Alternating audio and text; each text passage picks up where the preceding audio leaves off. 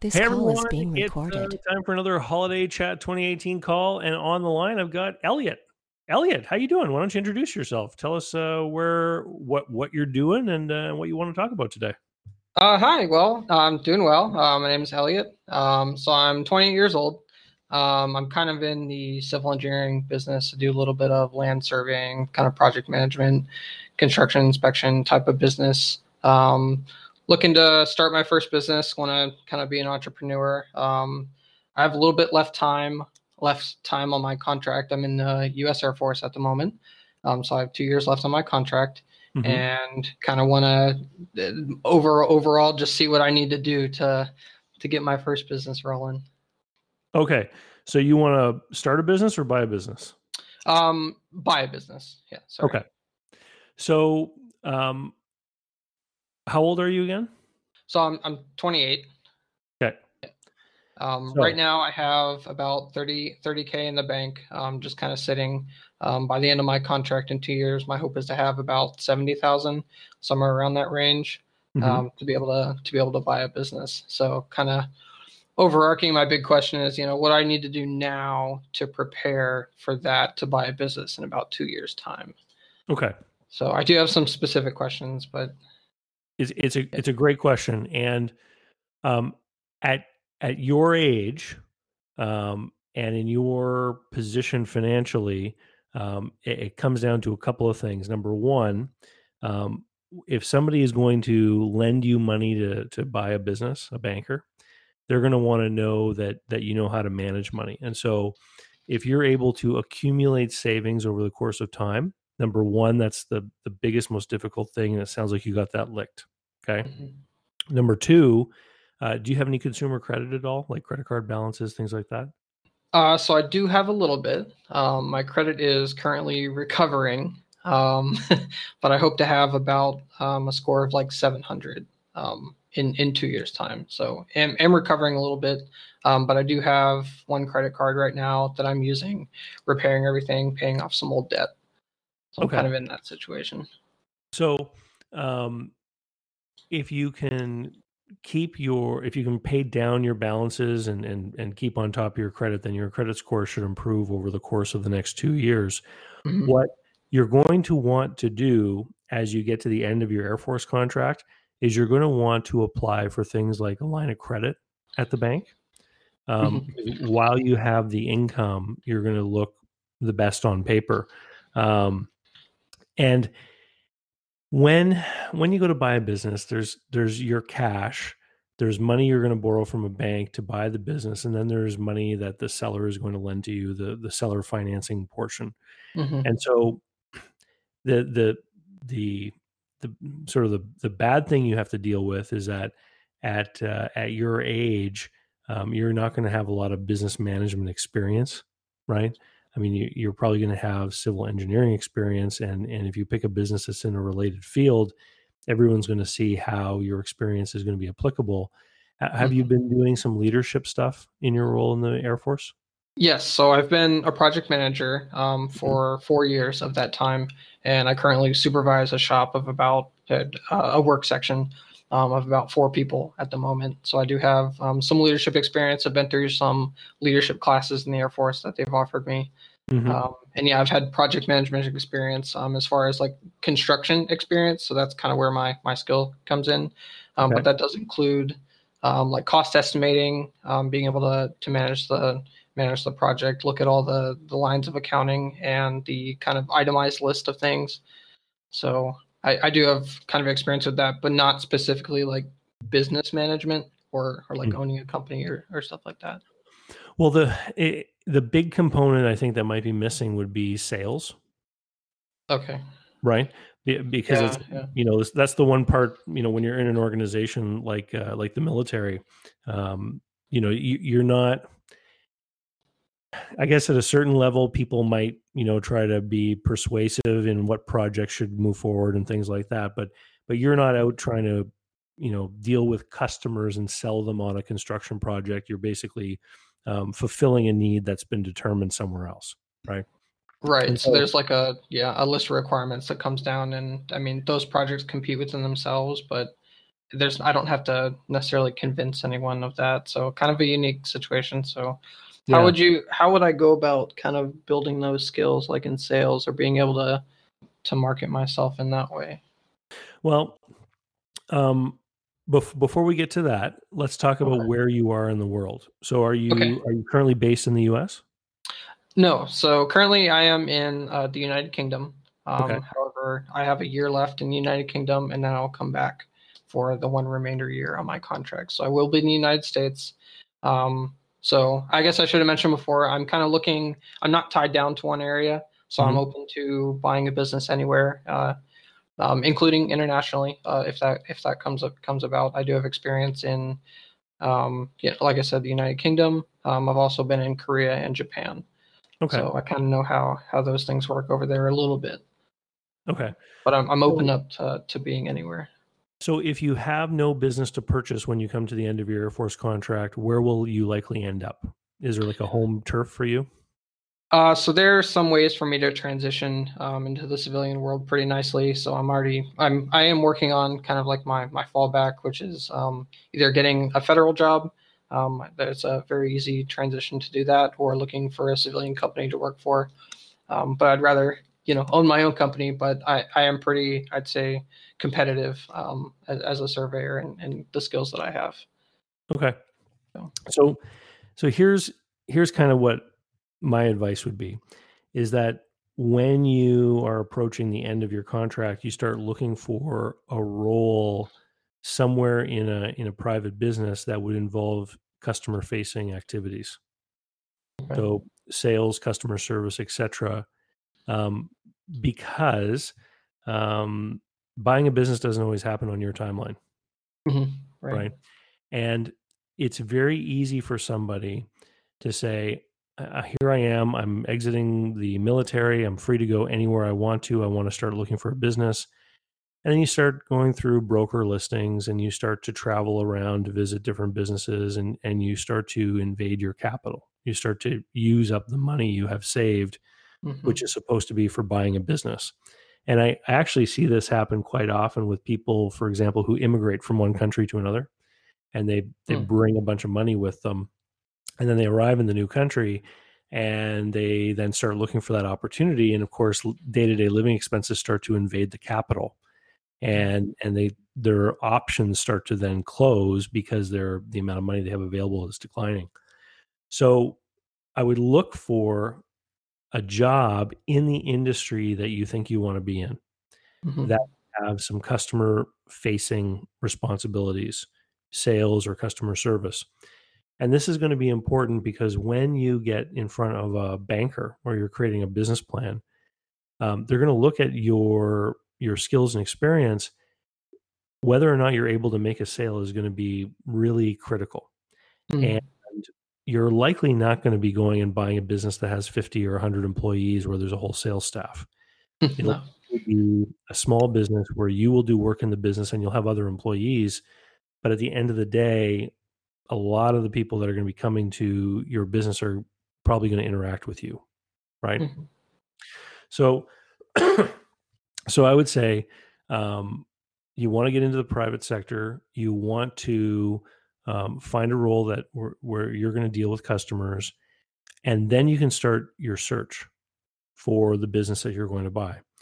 Okay. And having an idea of what that business looks like is, in my mind, is critical because there is so much for sale online. You need to be able to sort out what is going to suit you and what is not. And when I work with people in my business buyer adventure group program, what we do is we actually create a list of characteristics of the business. So you might specifically say, I want a civil engineering firm or a surveying firm or something very, very narrow Hmm. focus like that. But other people will say, I want a business that sells to other businesses that is involved in this kind of industry or has a lot of capital goods or does not have a lot of capital goods. Like they'll create these characteristics and many different types of businesses could fit those characteristics. Hmm. Um, and then they'll start trying to create a suspect list and then a prospect list, and they'll actually start to send out letters or communicate with those businesses to see if they are interested in talking about selling. Where you're going to end up geographically can also be important, because one statistic that was often quoted to me back when I used to be part of a franchise business brokerage is that 80% of businesses change hands without the use of an intermediary, which means two people know each other and they decide to do a transaction. And when you get into a community, it doesn't take very long to figure out that there's a relatively small group of people who seem to own everything. Right? And so, like in my town, it's a city of about 150,000 people. There's like the Kiwanis Club and the Rotary Club and those types of places. And when you join those organizations, you suddenly end up amongst entrepreneurs and professional types like salespeople, insurance agents, that kind of thing.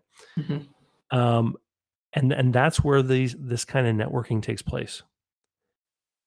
Because if somebody wants to sell a business, they don't want to pay a broker necessarily. And if they have an idea of who might want to buy it, they're going to talk to that person before they list it for sale. So you can actually create an entire strategy around active networking and creating lists of companies and sending out letters and going out there and meeting people simply to broadcast the fact that you want to buy a business. Okay, so kind of what I should be looking at, or at least on the table, is going private sector in my industry and then trying to network with people to actively find businesses that are maybe either up for sale or kind of in that realm, and just start networking with people and try to buy a business that way instead of using, I don't know. So I looked on BizBuySell and some other different sites for businesses for sale. So you think that would be a better route? Well, you can look on there. The best deals, I guess, are the ones that you craft before somebody has got the burden of having to pay a broker, and where you can control more things. Like, a business broker is going to say to a seller, like, if you list your business with me, I'm going to get multiple buyers that are going to compete for your business. It's going to drive the price up. And then, the seller then maybe has their expectations set askewed of what's going to happen and what kind of money they might get for their business. If you're able to create a relationship with someone and they decide they want to sell, and they are at least willing to explore that with you before they go to a broker, well, then you have a shot at shaping that deal. And like I said, 80% of deals are done that way. They're done between two parties without the use of someone in the middle. Okay. Yeah. And the other reason why I would caution you against going and getting a federal government job is this, and this is just my experience, but it's very easy if you get into the civil service to find a very comfortable place. Yeah. And you start to earn good money, and the benefits are really great, and the working hours are not too taxing. And then you can find distractions. Maybe you meet a girl and get married and that kind of stuff. And in my years as a business broker, and in the years following it, when I've just been a consultant helping people do these deals, I have never actually helped a civil servant buy a business. Never. I've had many of them come and look at businesses. I've had many of them tell me how much they hate their jobs and how desperately they want to leave. But I've never actually seen one quit their great job to go and work hard in the private sector. Yeah, I mean, really, if I were to get a federal job, it would just be really for the money. I have no interest. I mean, I'm patriotic and I'm very grateful for the opportunity the Air Force has given me, but I don't want to go back into a government job for a lot of the same reasons. Just a lot of job satisfaction isn't there really, and I want to control my own destiny, for sure. So that's why I want to be a business owner. Yeah. So, what outside of the Air Force, what other kind of things have you done as far as work? Did you have any jobs, earlier before you signed up? So I worked a couple different like odd jobs, mainly in like some factories, but nothing that really had skill involved. They were dead end jobs. So that's kind of why I joined the Air Force. So, but what kind of opportunities do you have for extracurricular pursuits right now?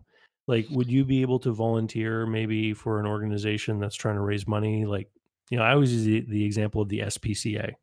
You know, um, they call me where I live and ask me to donate, for the animal shelter and stuff like that.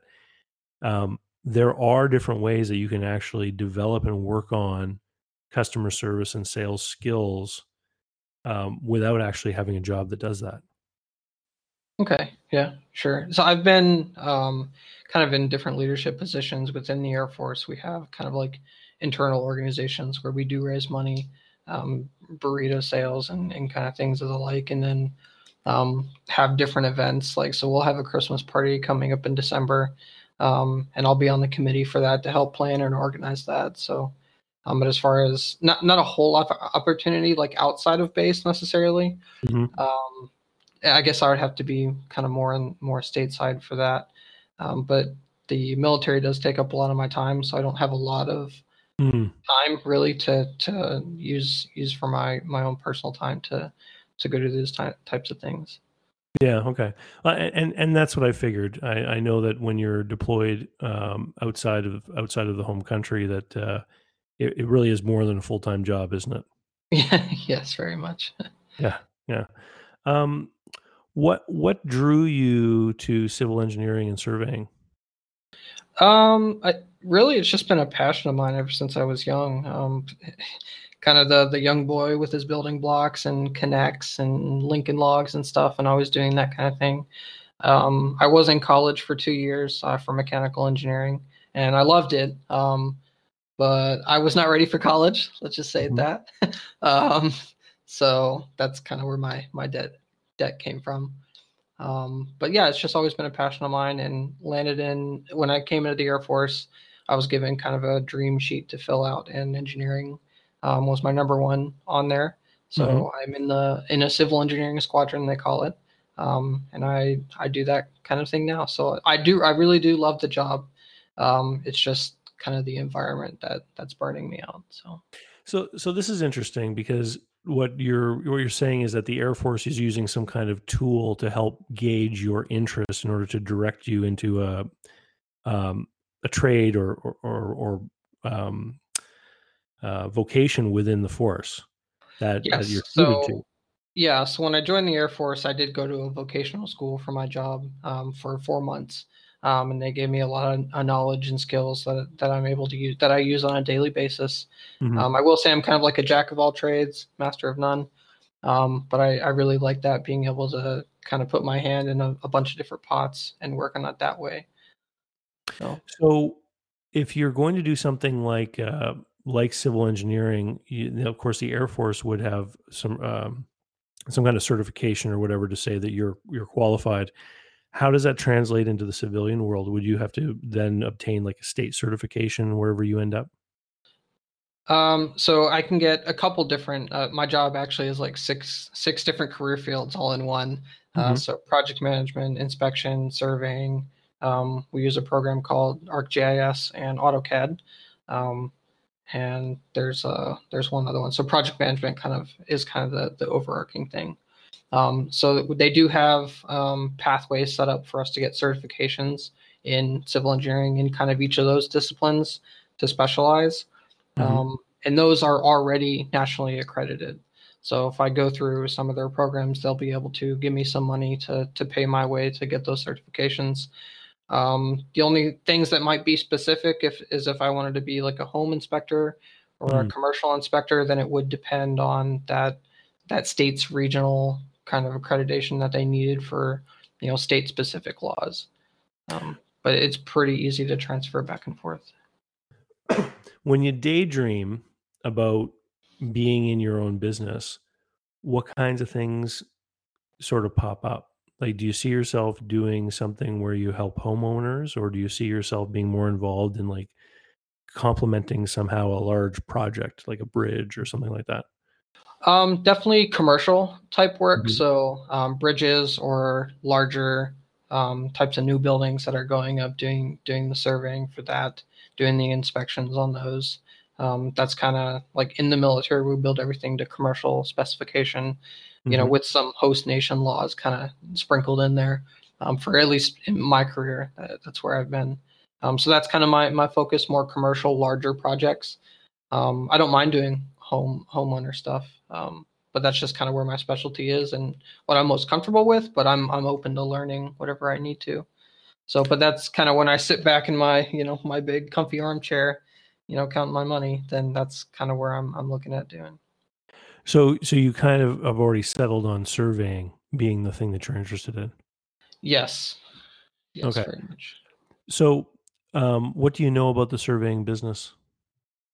So mostly from a technician side, I know all the details, how to use and operate the equipment, know where kind of the trends in technology are going, Mhm. how to work with the other crafts in that field, all the pavement workers and the earth movers and people like that to get everything where it needs to go. I know how to interpret some of the blueprints and the drawings, to be able to put everything exactly where it needs to go, measure things very well, and then kind of like on a larger scale do topographic surveys to kind of do land surveying and make maps. That's another huge portion of what we do is make maps. Okay. So very good from that aspect of it from a technical standpoint. And then right now, since I've kind of moved up through the ranks and in my current position, manage a team so I can delegate those tasks to other people and kind of like quality assure their work when they're doing it too. Are there any kind of limitations on participating in social media in your position? Yes. So the mostly from a political standpoint. Mhm. So the Air Force doesn't, and the DoD in general, Department of Defense doesn't like members participating politically, being politically active, and there are some things that we're not allowed to talk about or post or share, things like that. But professionally, most of the time, there's not too many restrictions. Okay, so you could, for example, go and find some kind of online community of surveyors, and you could participate in that forum and talk shop, basically. Yes, absolutely. Okay, um, because if you really are kind of settled on this particular business, it wouldn't surprise me it wouldn't surprise me what I know that there's an awful lot of businesses in the surveying trade that are owned by people that are getting close to retirement age, Mm, okay. right? And reaching out and participating in some of these online forums where you can actually, brand yourself as, someone who is going to be buying a surveying firm in 2021 or whatever the date is, Mm, you could potentially start to make some connections with people now, okay. Yeah. Not too bad. right?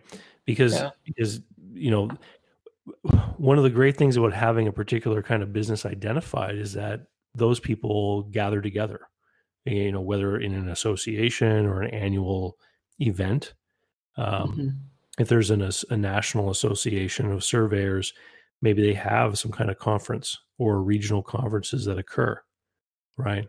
So if you're thinking, when you get out, if you want to be in somewhere sunny, then maybe there's you know, a Texas or Florida or one of those southern states that has a conference for its surveyors, and maybe there's an opportunity for you to even go and attend. Yeah, so at the moment, there actually are a couple of conferences. Funny that you bring that up. There's one predominant one in excuse me, it's in California, San Diego, excuse me, Hmm. um, for kind of our mapping software. So it's called the Esri User Conference. So every year they have like a week long conference there. So I may have an opportunity to go to that pretty soon. And then for Air Force specific, there's a conference in San Antonio that gets done every year, kind of on a for another aspect of our job as well. So I am kind of active in those. Hmm. Um, but I haven't really networked as much as probably it sounds like I should have been in those. So I'll definitely take a look at that and start grabbing business cards. Well, you start to grab business cards, and then maybe you create a LinkedIn profile and you connect with those people on LinkedIn. And it's no secret in the Air Force that people, when they achieve the end of their contract, that they're going to leave the Air Force, right? Right. So there's no repercussion professionally for you if your immediate superior found out that you're talking about maybe buying a surveying company when you get out of the Air Force, because everyone's getting out of the Air Force, right? Right. And that it actually happens pretty frequently. So a lot of businesses do reach out to our specific career field and try to recruit us before we leave as well. Right. Because they're looking for employees with your skills. Right. Yeah. I mean, I can't understate enough the value of just being connected to people and then talking to them. So, you collect someone's business card, maybe when you're in San Diego, and you look up their firm online, and it kind of looks like a business that you think you might be in the market for. Mm-hmm. And what you would do is you would start to do some research on how these businesses change hands and what kind of valuations they typically have. And then you'll get an idea of what you can likely afford. So maybe you're looking for a small firm that has, 5 or 6 employees in the firm or something like that. Well, with online today, you can go and look up a company's website, and maybe they have a photo of their staff in the office, or maybe they have a contact us page, and you see that there's only 7 names, right? And you can actually start to create a list of businesses that might be within the realm of you to be a target for you to acquire. Okay. And then you start talking to those people. And there's no, you contact someone and it turns out the owner's, 58 years old and they don't want to sell because they've still got a few years left. Well, maybe that's the business, that's where you go and you work. And you go there with the intention of creating a succession program for that owner. Okay. Right. And so you get out of the military, you go there, you start working in that firm, and you say to the owner, look, by the time you're 65, you're probably going to want out. Let's create a plan together. Maybe after I work here for a year and you see that I'm qualified, let's create a plan to make a transition. Okay. And those internal transitions where people within a business become the buyer, lenders love them, because as a buyer, you're not going into a new business that you don't know and you're trying to figure out how to run it. You're already in the business. You already know how it runs, right? Right. And in surveying, because it is a profession, there's going to be a lot of personal goodwill attached to the owner and the other people that have been in the firm for a long time. So if you're working in the firm, it gives you a chance to start to absorb some of that goodwill. So if there's a big contractor that hires them all the time and you're going to be buying the business, well, then you get in the room sometimes during those meetings so that the contractor gets to know you too. It makes it easier once you buy the business, because then all of a sudden you're not trying to talk to all these customers that you don't know. They've all seen you before, right? Yeah. And so it's not as different and strange for them. It's less, it's not as easy for competing firms to come and poach those great customers. Yeah, absolutely. Yeah. The other nice thing about a transition from within is that you can stage it over time, which means that you start buying, maybe you buy the stock of the company over the course of a couple of years. There's a lot of different ways that these things get structured, but it's risky to try to sell a business for a business owner, and the risk is not finding a buyer. Businesses go up for sale all the time and stay on the market for a long time, and then finally they get wound up because no one was able to buy the business, or they weren't able to find someone to buy the business. And when a business is on the market for sale, the even if buyers can be found, it's impossible to dictate the timeline of the transaction. Mm. I've been involved in deals that have happened relatively quickly, like in 8-9 weeks from the first moment they met to the time the business was sold. Mm-hmm. I've also been involved in deals that just dragged on and on and on and took months to close. When someone's doing a transition from within, you can actually create a schedule. Yeah. Because both parties are at the table and they can both commit to things even over the span of years. So it means that seller can actually sit down with his financial planner and know that he's going to get, maybe certain amounts of money over the course of at certain intervals, or he knows when he's going to be, no longer active full-time in the business. It can be a great advantage to the seller. Okay. Awesome. Yeah.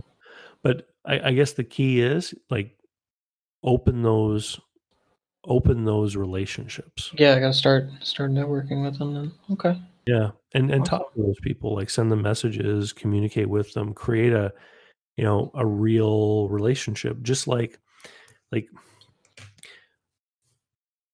as a business buyer, you it's easy to think that you are buying something. So in a traditional purchasing situation, you go to a car dealership, for example, it's their job to sell you the car. Mm-hmm. Right? You're kind of passive. You show up at the car lot.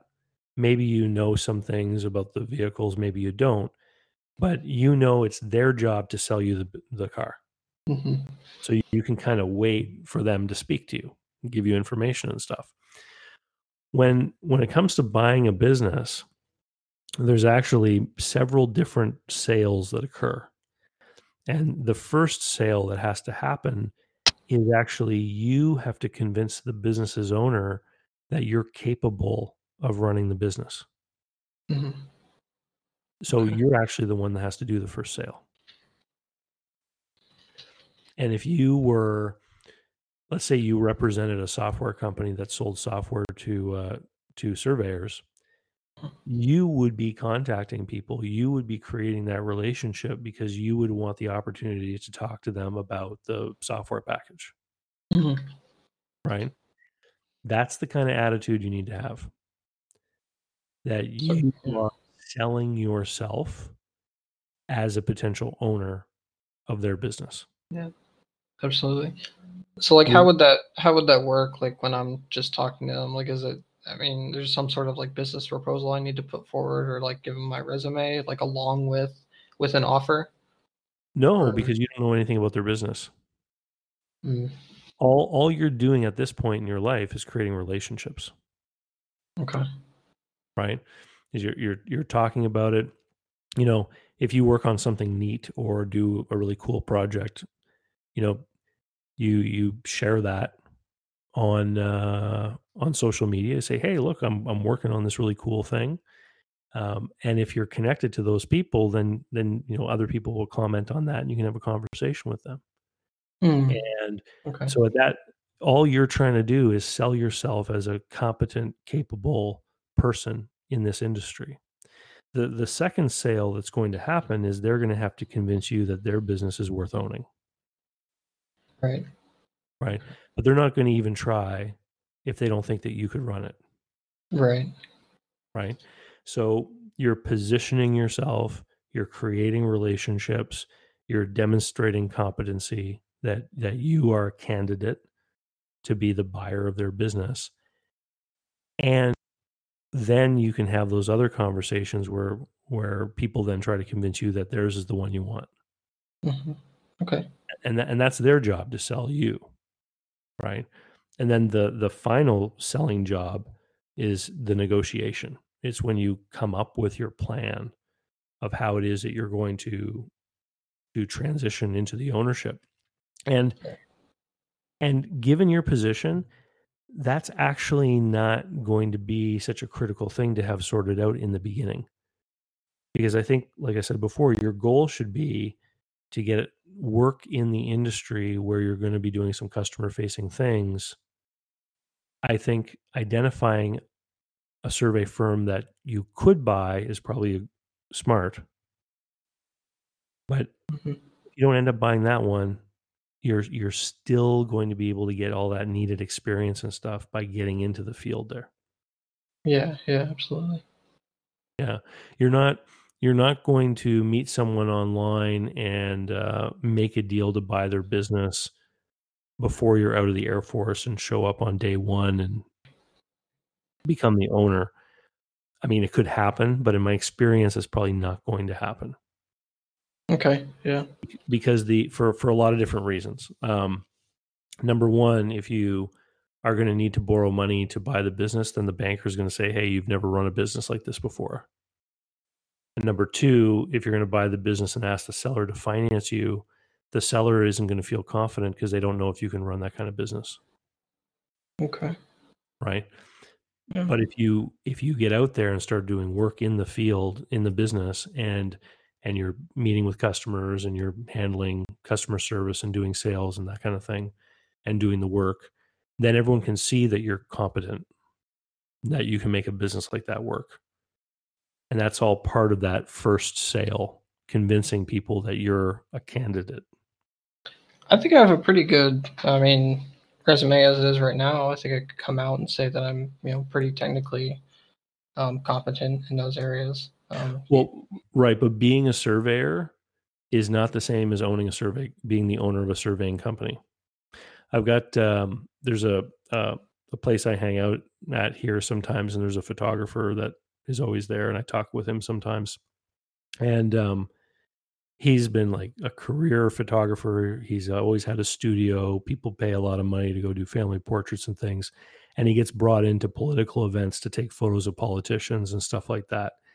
And we were talking one day, and someone came up and said, you know, it must be hard for you to be like the best photographer around so that you're the one that people will pay this money to.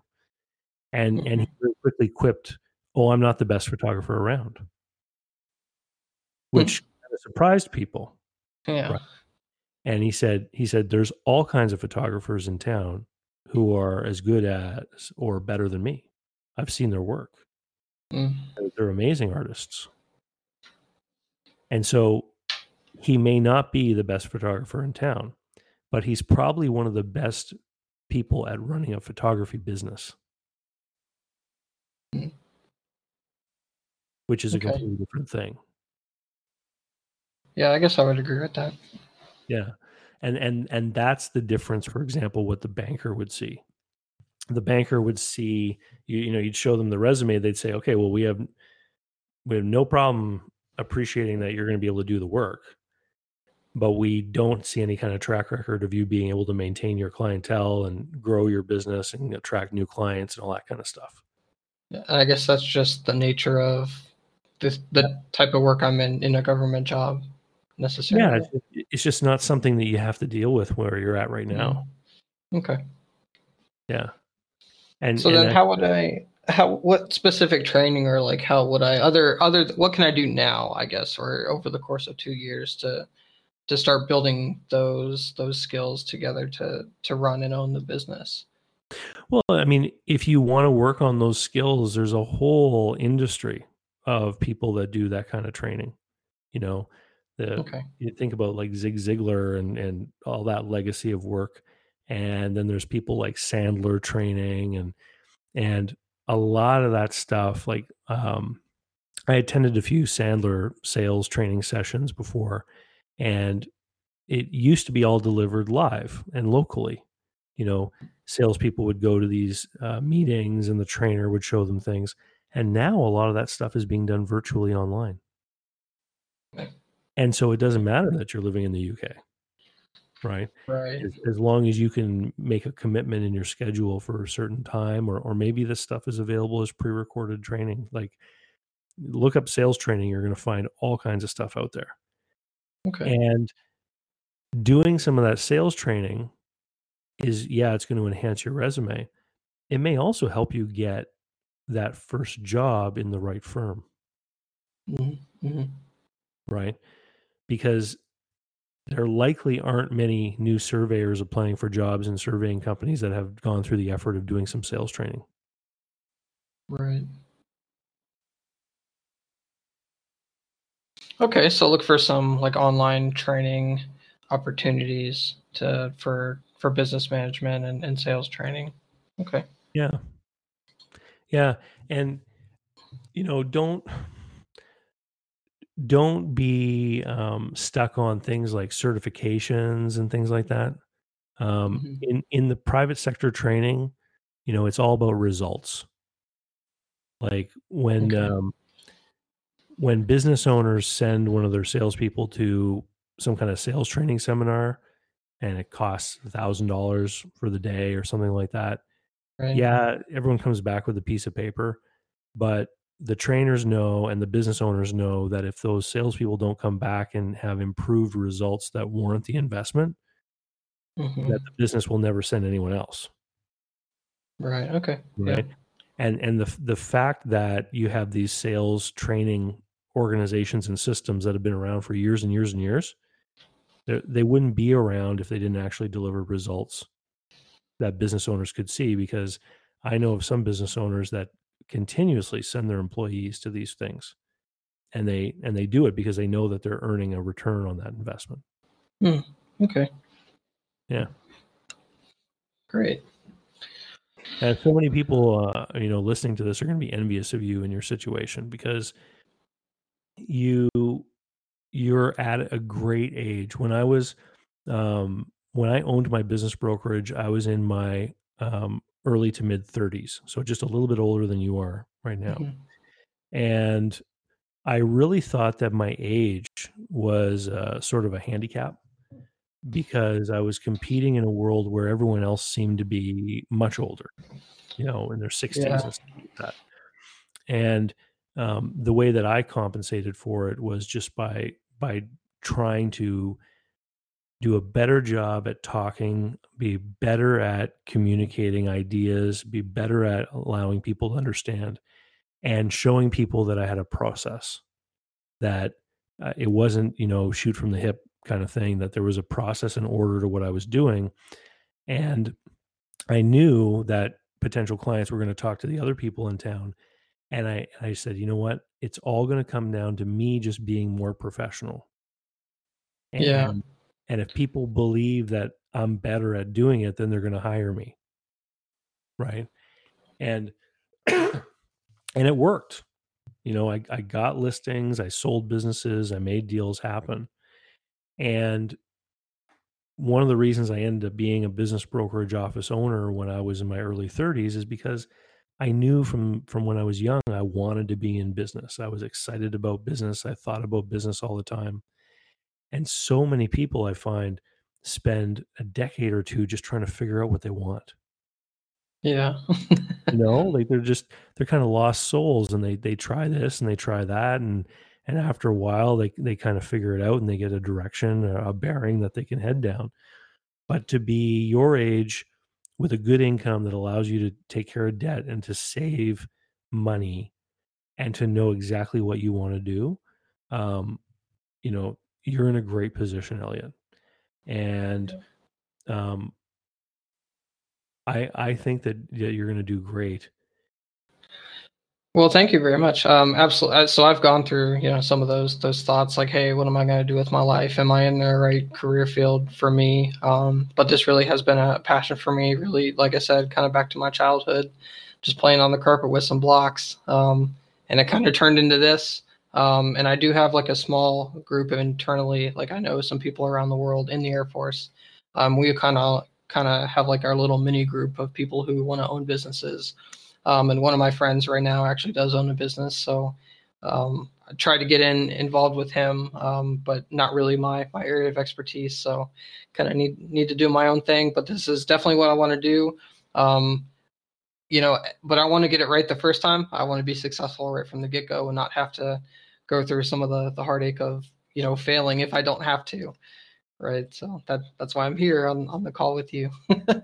Well, don't be afraid of failure, because failure is just learning, right? Hmm.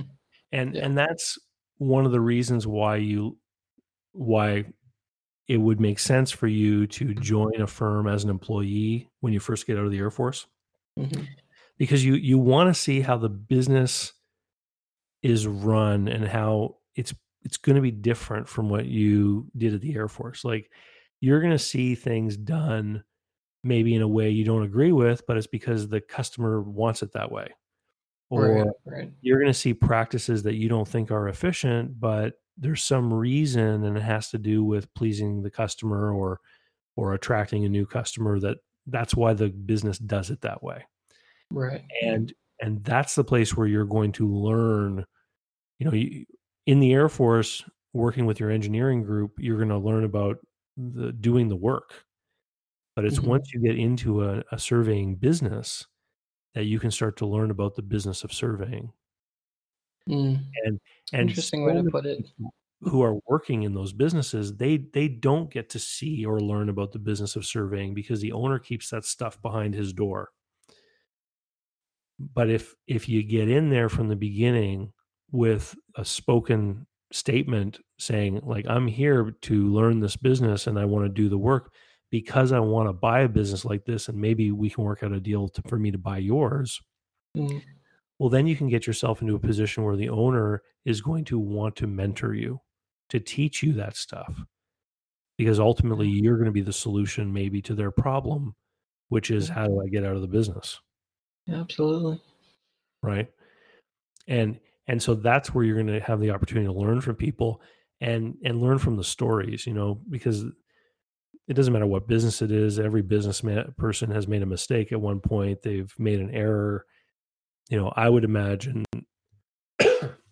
they'll be able to tell you mistakes they made about hiring, mistakes they made about, compensating people, or maybe trying to chase the wrong job, or collections. Like, every town has had a big general contractor go under. Yeah, scary. Right? So most surveying companies would probably have some stories about uncollectible receivables. And how to deal with that. Way they do things to protect themselves from that. Yeah, some of that for sure. I'd like some coaching in. So yeah, try to get under the wing of the manager and let them know up front, like, hey, I want to buy your business, or at least learn the business of surveying, as you said. So yeah, and so with that in mind, one kind of business you may want to keep your eye out for would be a family firm where the owner already has children working in the business. It might not be the kind of place you want to go. Okay. Yeah, I guess that would make sense, because they want to keep it within the family, or keep it well, like that. Even if a family succession doesn't work out, the presence of adult children in the family business can create problems for a transition. Like, I've seen deals before where the owner's child was in the business and a buyer comes along to buy it, and then the seller wants to create all sorts of provisions to protect the employment of the adult child.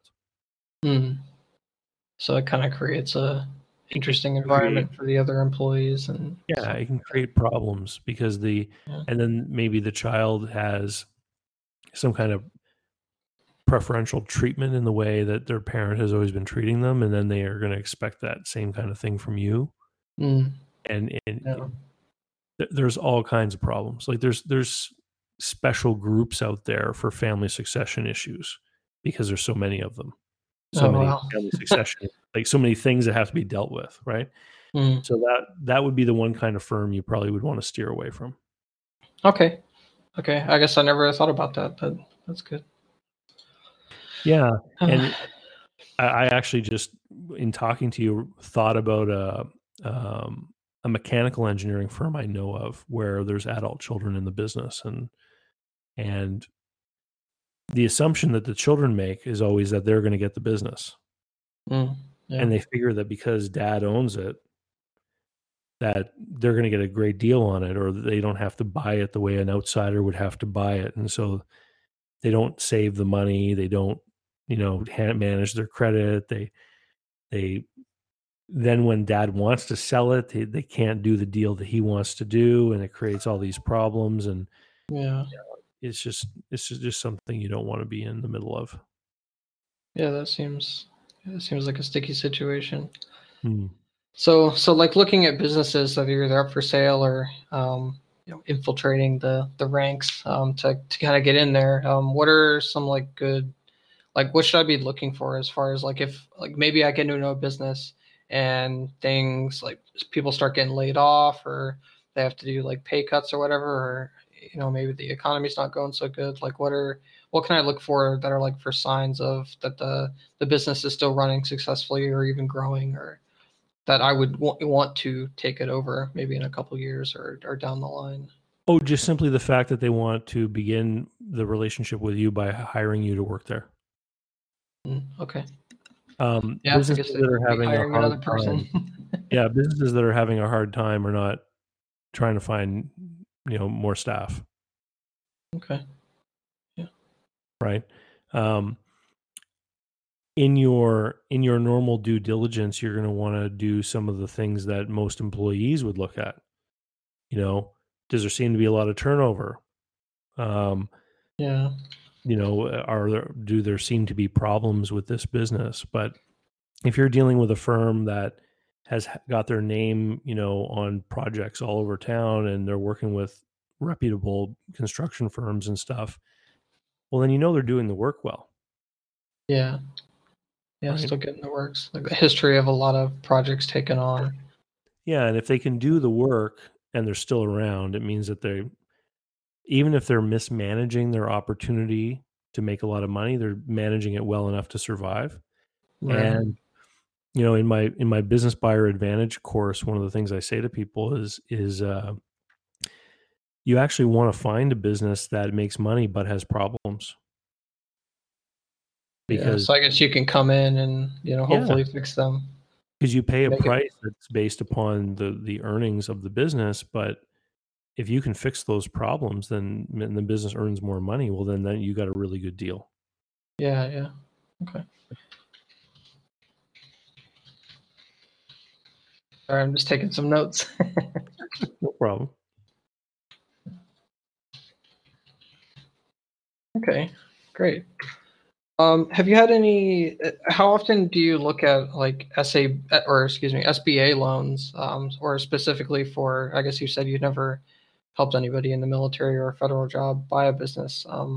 What information do you think for like SBA loans that I would be like eligible for, or how would I go about getting some of those versus maybe using like a traditional bank or even private lenders?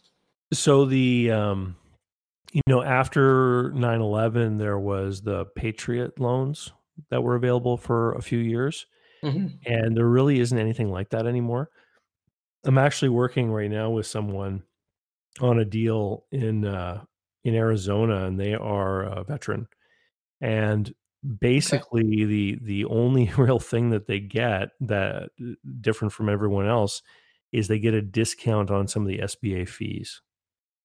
Yeah. So it's it's not like this. Your service is going to qualify you for loans that other people would not be able to get. It's still got to pass all the same rules. It's got to make sense. I'm not the biggest fan of what the SBA does because they offer so much financing on these businesses. Like right now, the 2018 program, it's 90% financing with the buyer putting as little as 5% down and the seller holding 5 or 10%.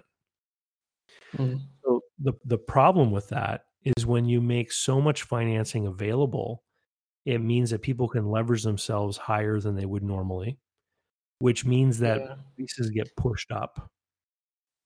And it also doesn't protect buyers because you don't have a sufficient seller financing note that you can offset against if it turns out there's something wrong in the business you only discover afterward. So I always say that the SBA doesn't help people buy businesses. The SBA helps people sell them. And maybe that's what the thinking is over there. Maybe they're looking at the leagues of baby boomers that need to transition out of their businesses, and they're saying, hey, let's make it easier for these people to sell these businesses. I almost think that somebody's trying to, you know, inflate the economy in the same way that those crazy home loans did 10 years Yeah. ago. Yeah, because it seems like there's a lot of finance available. I think I can borrow up to like 350,000 at a pretty low interest. Or from what it sounds like, maybe I'm not getting this quite right, but it's taking a lot of risk off of the seller to sell like a really good business because they'll just get the money outright and then kind of stick it on the buyer. So I'm Well, taking on a lot of risk by doing that, by going through an SBA. yeah, what you do when you borrow money is you lock in a liability. Mhm. So, there's a video on my channel about a guy who bought a cleaning business, and then a bunch of problems came about afterwards, and he lost a major customer that the seller probably knew he was going to lose. Mm. So there are all these things that should have been disclosed, and really the guy has a good case for pursuing the seller. Now, if the seller had financed 30% of the deal, well, he'd probably stop paying him. Mm. And so he would have leverage against the seller. To But come back, do something. yeah, to come back and change the deal, or at least give himself some breathing room cash flow wise while Mm. they address the problem. But because he borrowed 90% from the SBA, guess what? None of those options are open. Right. SBA doesn't care what happened. All they cared is you signed the note, you owe the money, Right. Right. right? So it really locks in the risk and the liability, and then doesn't give you the normal protection features that a properly structured deal should have. Okay. So if If I'm looking, would it be possible then to like get an SBA loan that is just a smaller amount and still have the seller finance as, as much as can be negotiated and Yeah, kind of keep it the same? absolutely, or just a traditional bank loan. Like, I say that there's no problem at all in financing hard assets, inventory, that kind of stuff. If there's machinery, equipment, inventory in a business, yeah, borrow against it, because the fact that the bank has collateral builds in a plan B. If Mm. something goes wrong, the collateral can be liquidated. Now, Right. maybe Right. it doesn't cover all the loans, but it gets you partly out of the hot water, Sure. right? Sure. And so the problem though with a surveying company is that you wouldn't necessarily have a lot of collateral to offer. Yeah, not necessarily. I mean, some of the equipment's expensive, but you don't have that much of it. Really, you have people skill. So Hmm. maybe a building. I don't know if it's still being leased or maybe that's owned, but yeah. The in particular with professional service firms like surveying, accounting offices, things like this, there really is a lot of risk in the personal goodwill. And some of the deals that I've worked on for these kinds of firms, um, the buyers always tend to succeed in getting some big chunk of the consideration put onto the future performance of the client pool that's coming along. So if I have a surveying business, and over the past decade I've worked with a couple hundred different construction companies, let's say, Hmm. or builders, or maybe state or city governments, things like that. Sure. As a buyer, I'm going to be worried that those people won't want to deal with me.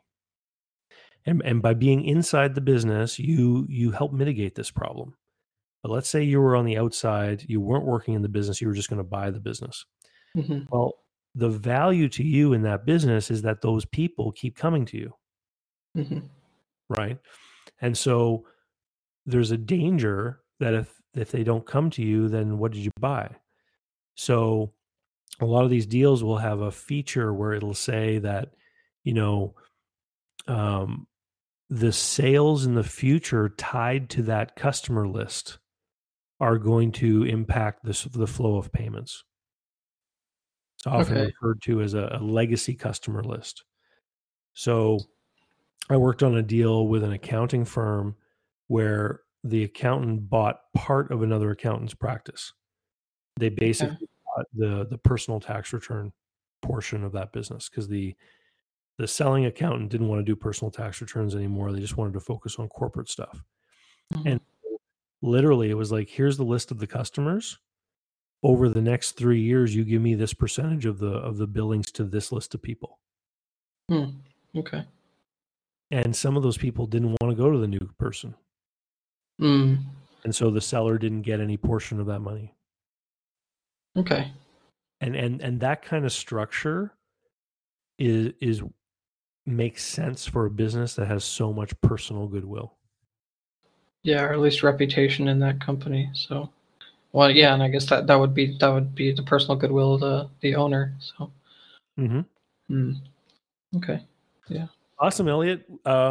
We need to wrap up, but was there anything else you wanted to ask before we go?